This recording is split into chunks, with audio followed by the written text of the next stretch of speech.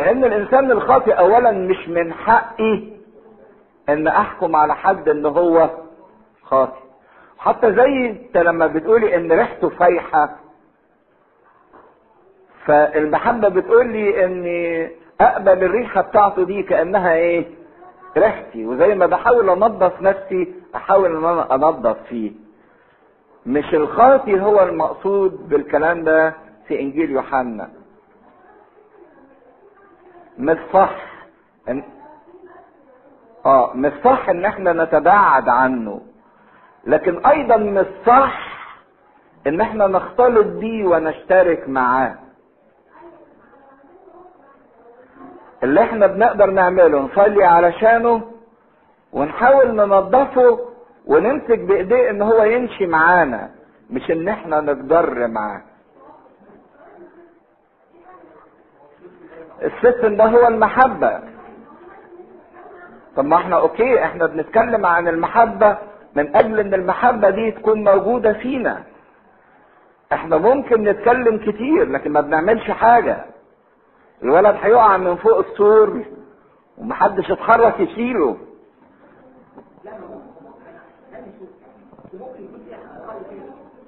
هو بس عشان ما نخشش في فلسفات وفي اراء كتيرة، هو الموضوع سهل جدا تجاه الانسان الخاطئ. الخاطئ احنا ما ندنهوش ما نحكمش عليه، لان انت ما تعرفش ظروفه ايه وهو عمل كده ليه ومصيره هيبقى ايه. لكن الخاطئ ايضا نقدم له محبة، لكن ما نشتركش معاه في خطيته. دي المحبة اللي بنقول انها مرتبطة بالحكمة، المحبة المرتبطة بالصح. فإذ كان لي كثير لأكتب إليكم لم أرد أن يكون بورق وحبر. مش بس الآية دي بتورينا أهمية التقليد في الكنيسة، لكن بتورينا أن في أوقات كتيرة الواحد لما يتكلم مع الآخرين غير لما يكتب لهم جواب. ممكن لما اكتب جواب لواحد يفهم كلامي بطريقة ايه؟ تانية مش صح. عشان كده الاسلوب المواجهة من احسن الاساليب لتوضيح الحقائق. وياما ناس بسبب كتابات او بسبب جوابات فهمت بعضيها غلط، لكن لما قعدت مع بعض قدرت تتضح الموقف بسهولة. الكلام ده على تاريخ الكنيسة ليه مجالات كتيرة يعني، او في مواقف كتيرة في الكنيسة. لاني ارجو ان اتي اليكم واتكلم فما لفم لكي يكون فرحنا كاملا. تلاحظوا ان في كل رسالة بيحط الكلمة دي كهدف. قال لهم اكتب اليكم في الرسالة الاولى لكي يكون فرحكم كاملا. الفرح الكامل او الفرح الحقيقي، الفرح اللي مش مزيف، الفرح اللي محدش يقدر ياخده مني، اللي محدش يقدر يضيعه مني، ده هو اللي موجود في المسيح. اذا كانوا بيقولوا المسيحية كآبة، لا، في واقع الامر لو قعدتوا تمسكوا الكتاب المقدس هتلاقوا ان كل رسالة بتقول لنا في فرح في المسيح، في فرح في المسيح. لما بولس من وسط السجن بيكتب افرحوا يا اخوتي في الرب واقول ايضا افرحوا، ويوحنا بيدعو هنا للفرح الكامل، انه يوصل الفرح الكامل ده ايضا للاخرين. فعشان كده الفرح الكامل ده هو رسالة المسيح. يسلم عليك اولاد اختك المختارة امين. مين هو اولاد اختها دي؟ بردك مش عارفين اختها دي يا ترى كانت شخص موجود او كنيسة اخرى.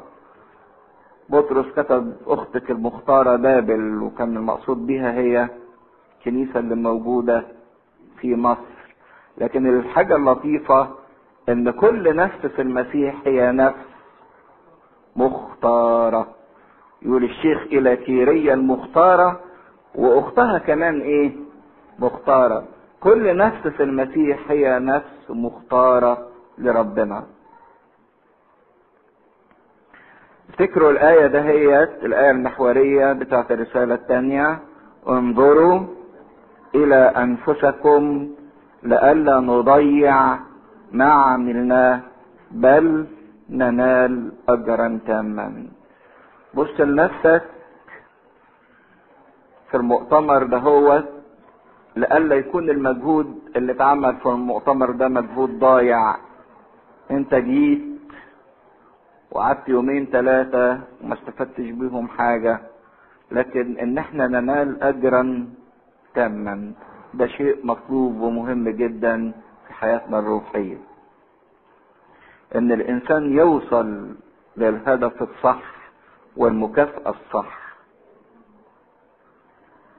في حد يحب يسأل حاجة في الرسالة الثانية؟ ايوه.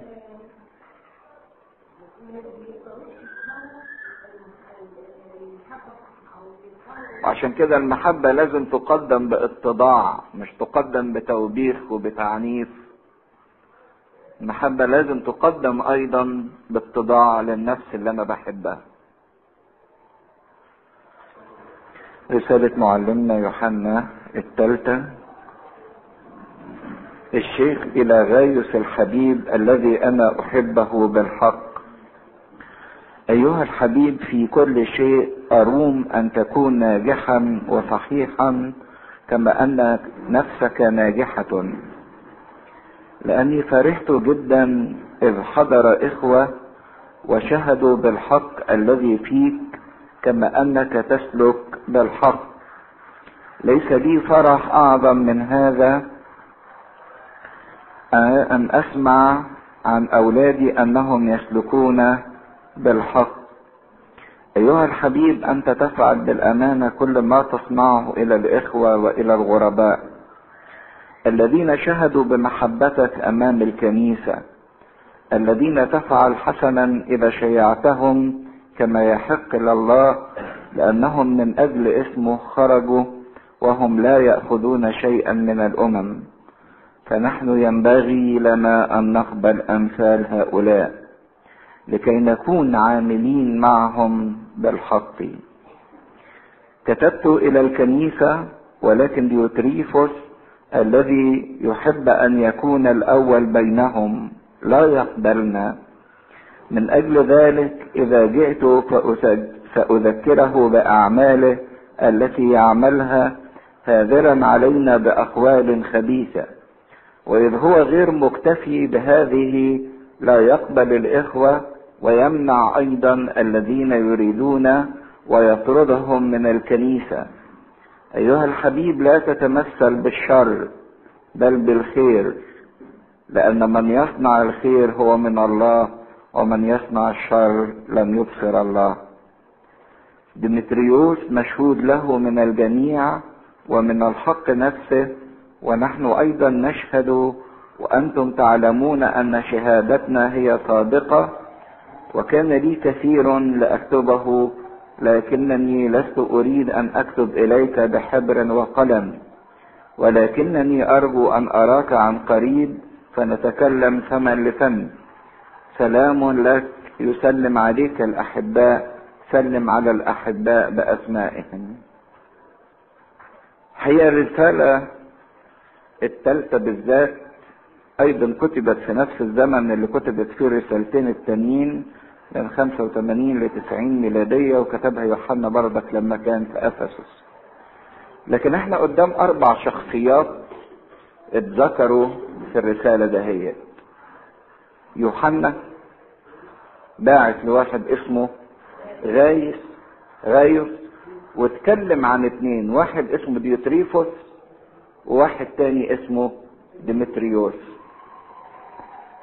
حقيقة ان كل شخصية من ال4 شخصيات دول نقدر نتعلم منها حاجة، ونقدر نقرب من خلالها من ربنا بواسطة الشخصية دي في حاجات معينة. اول حاجة شخصية يوحنا، وتلاقوا ان في حاجتين حلوين ظهروا في يوحنا في تعامله مع الاخرين. بيقول الشيخ الى غايوس الحبيب الذي انا احبه بالحق،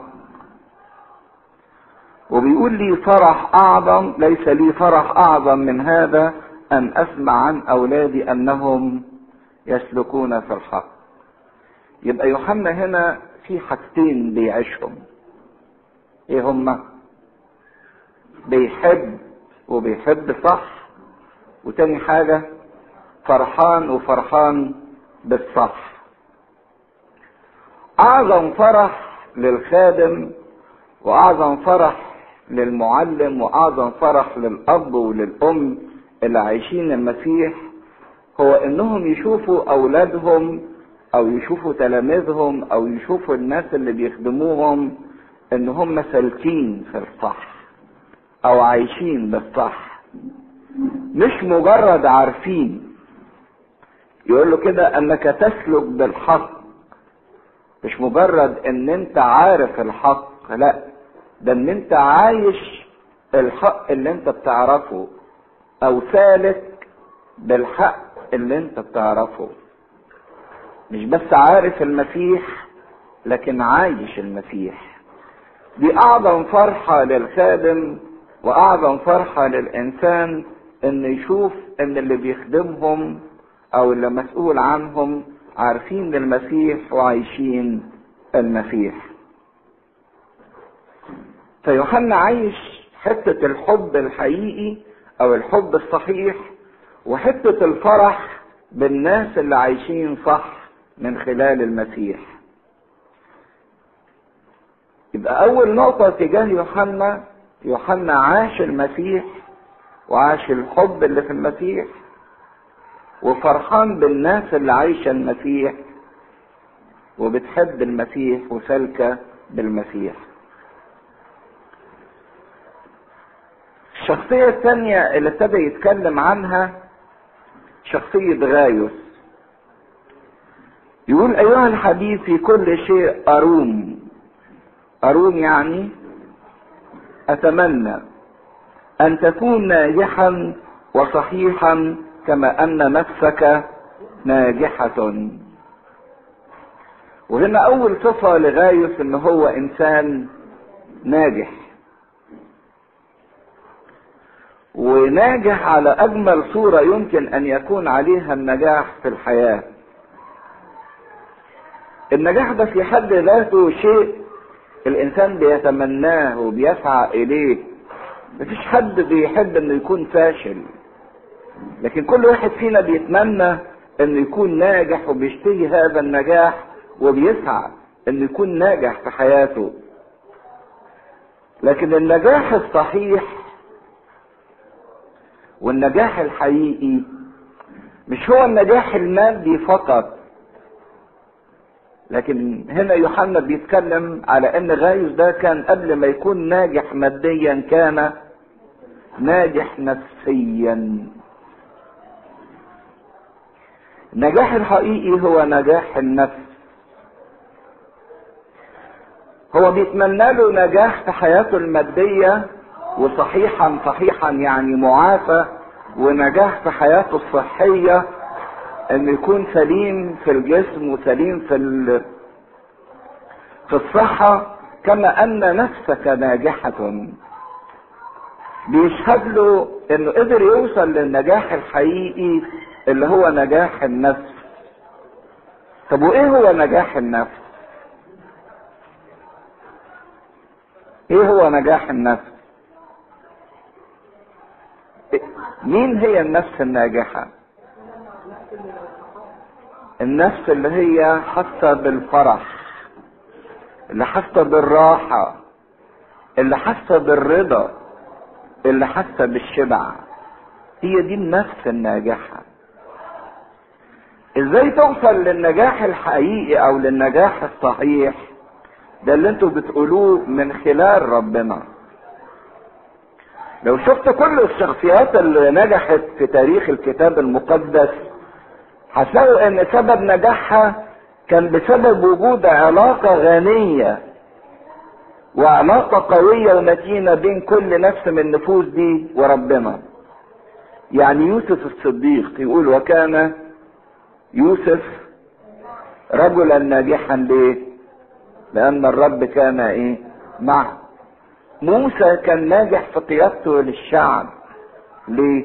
لان كان على علاقة غنية بربنا. داود كان ملك ناجح. ليه داود كان ناجح؟ ملك ناجح. سر نجاح داود في الآية اللي قالها في مزمور 18: أحبك يا رب يا قوتي. دانيال كان إنسان ناجح، وكان سر نجاح دانيال في القوة بتاعته المفتوحة باستمرار تجاه أورشليم، تجاه مدينة إلهه. صموئيل النبي كان قائد ناجح جدا للشعب، لانه كان تعلم انه يكون في علاقة دايما من ربنا من اول ما قال له وهو طفل صغير: تكلم يا رب فان عبدك سامع. فالنجاح الحقيقي هو ان الانسان يبقى فرحان بحياته، مرتاح،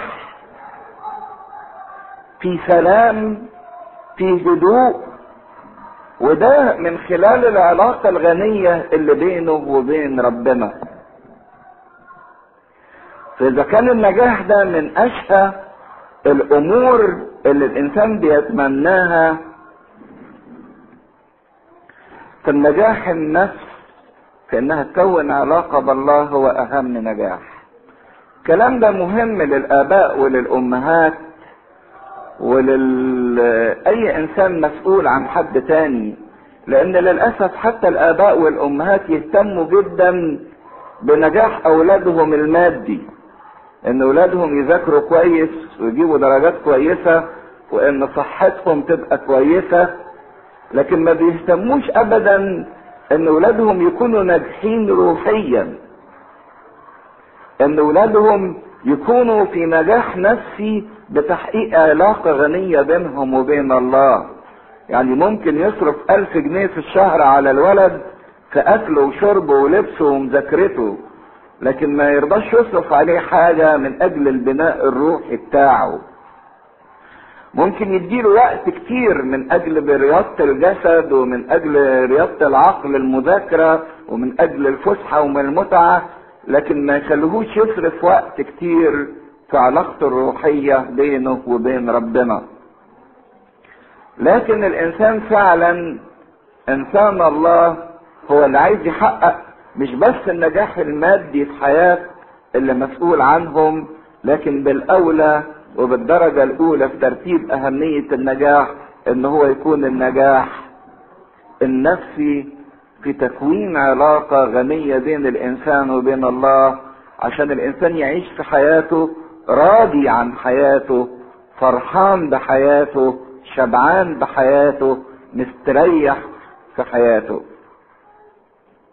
مش بس غايوس كان انسان ناجح، لاني فرحت جدا اذ حضر اخوة وشهدوا بالحق الذي فيك كما انك تسلك بالحق. غايوس انسان ناجح ومشهود ايضا ليه، بيدي شهادة حسنة عن العلاقة الغنية اللي بينه وبين الله والنجاح النفسي اللي هو حققه بينه وبين الله. شهدوا بايه؟ بالحق الذي فيك. نشيل كلمة الحق ونحط المسيح الذي فيك كما انك تسلك بالحق. تشيل الحق وحط الايه؟ المسيح. يبقى المسيح فيه ويسلك بالمسيح. ده اعظم نجاح الانسان يقدر يحققه، ان المسيح يبقى فيه وهو يعيش بالمسيح. ده النجاح اللي مطلوب الانسان منه ان هو يعمله. ليس لي فرح اعظم من هذا ان اسمع عن اولادي انهم يسلكون بالحق. اعظم فرحة تفرح الخادم الحقيقي هو ان اولاده ماشيين صح، واعظم فرحة تفرح الاب والام هي ان اولادهم ماشيين صح، يسلكون بالحق بالمسيح. مش بس غايوس الانسان الناجح والانسان المشهود ليه بان المسيح فيه وانه يسلك بالمسيح، لكن غايوس ده كان ليه خدمة جميلة جدا. ايها الحبيب انت تفعل بالامانة كل ما تصنعه. صفة كمان هو انسان امين في كل ما يصنعه. لما بيعمل عمل بيعمله بامانة برغبة بحب باشتياق. ده النجاح اللي مفروض الانسان يحققه في حياته. لما تعمل حاجة اعملها بامانة، لما تشتغل اشتغل بامانة، لما تتفسح اتفسح بامانة. كل حاجة اعملها وعيش معناها الحقيقي. طب ايه هي كان عمل او شغلة او خدمة غايوس؟ في كل ما تصنعه الى الاخوة والى الغرباء الذين شهدوا بمحبتك امام الكنيسة. الكنيسة الاولى كان فيها نوعين من الخدام. خدام طوافين يعني متجولين يتنقلوا من مكان لمكان، وخدام محليين دول اللي هم كهنة وشيوخ الكنائس او البلاد اللي موجودة.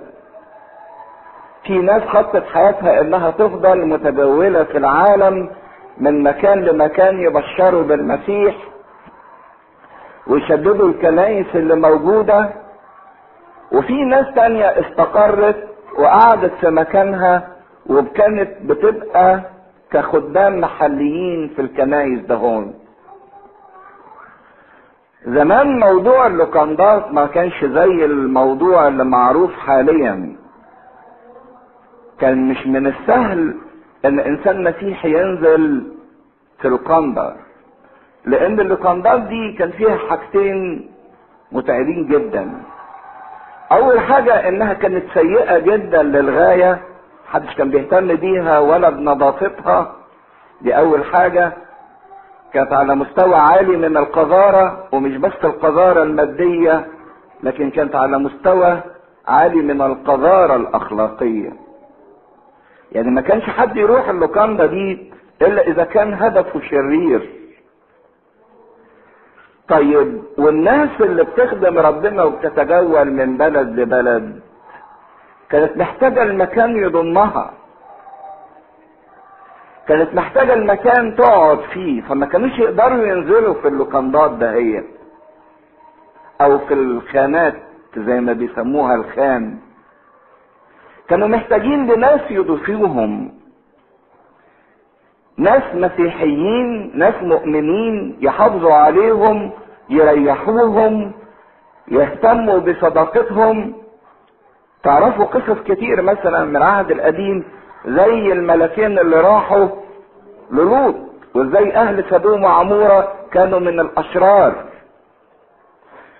عشان المسيحيين اللي بيكرزوا المتجولين ما يتعرضوش لحاجة زي كده، كان في وصية باستمرار موجودة: لا تنسوا اضافة الغرباء.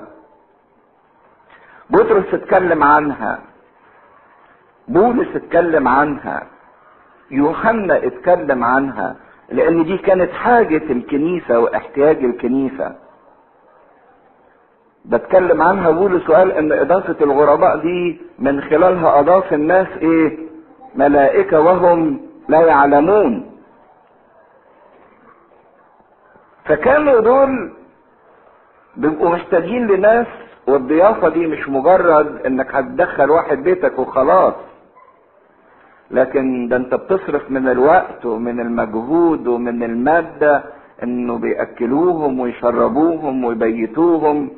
طبعا لو واحد عنده سجادة يخاف السجادة تتوسخ، فمحدش كان يقدر يعني يقبل حد في بيته كده بمنتهى السهولة. لكن غايوس ده كان مشهور بخدمته اللي بيقدمها في اضافة الغرباء، فانه باستمرار فاتح بيته وفاتح قلبه للخدام الغرباء اللي بييجوا يبشروا. فعشان كده بعت له يوحنا وبيقول له انت مشهود انك بتعمل الموضوع ده مش كموضوع تفاخر، لكن بتعمله كموضوع امانة منك تجاه الله.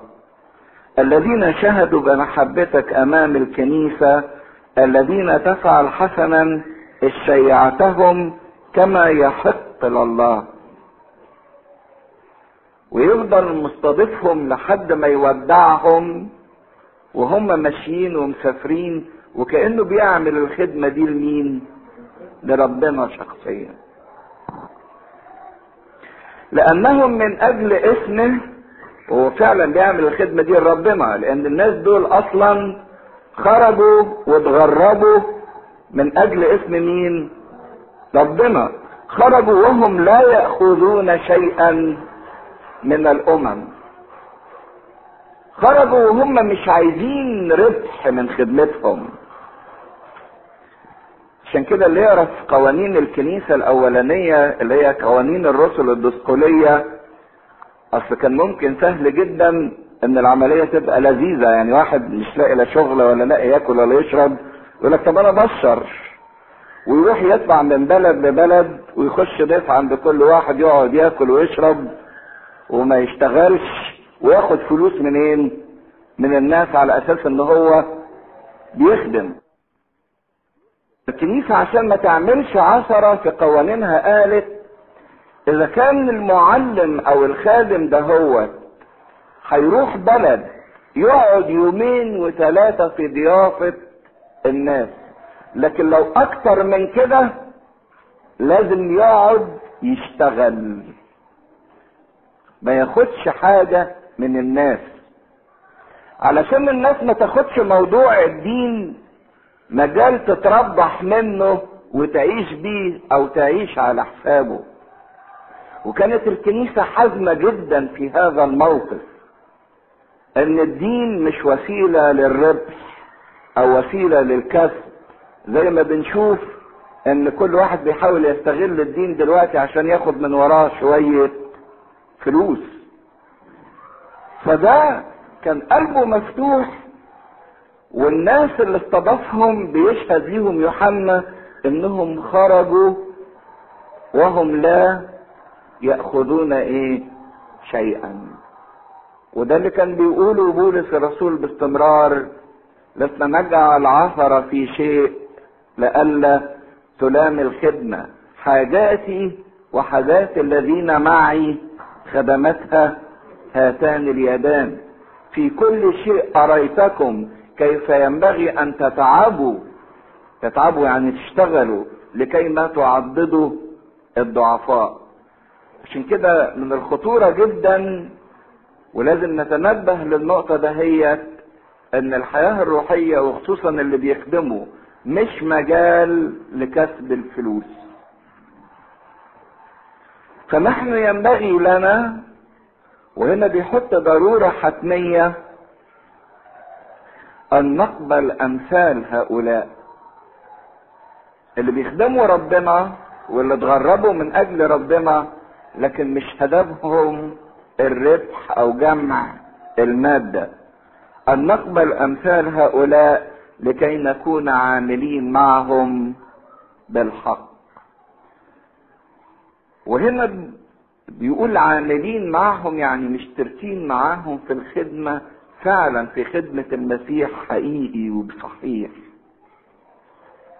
يمكن مش كلنا بنقدر نتكلم ونوعظ وندي دروس في مدارس الأحد، لكن مش معنى كده انك ما تقدرش تخدم، لا ده انت تقدر تشترك في الخدمة. وما ننساش ايام ما كنا بننزل القرية، احنا اللي بنعرف نتكلم وبنعرف نقول شوية كلام، لكن دي خدمتنا ما تجيش حاجة ولا تعتبر شيء امام الناس اللي كانوا بيفتحوا لنا بيوتهم ان احنا نقعد فيها ونجمع الناس، وتيجي العيال وتضربط الدنيا وتكسر الكراسي وتتشعبط فوق الشبابيك، لكن كانوا بيأدوا الخدمة دي بفرحة. انا اعتبر ان الناس دول بيقدموا خدمة مقبولة قدام الله احسن 1000 مرة من اللي واقف يوعظ واللي عمال يتكلم، او في خدمات الارساليات، الناس اللي بتعضد من اموالها ومن امكانياتها للناس اللي بتخدم. شفت خادم بيروح يخدم الناس اللي موجودين في الهند. تقولوا ايه عن الهند؟ انتوا ما تتخيلوش، انا شفت فيلم فيديو عن الناس عايشه ازاي في الهند. لحد دلوقتي في الهند بيعبدوا الاصنام.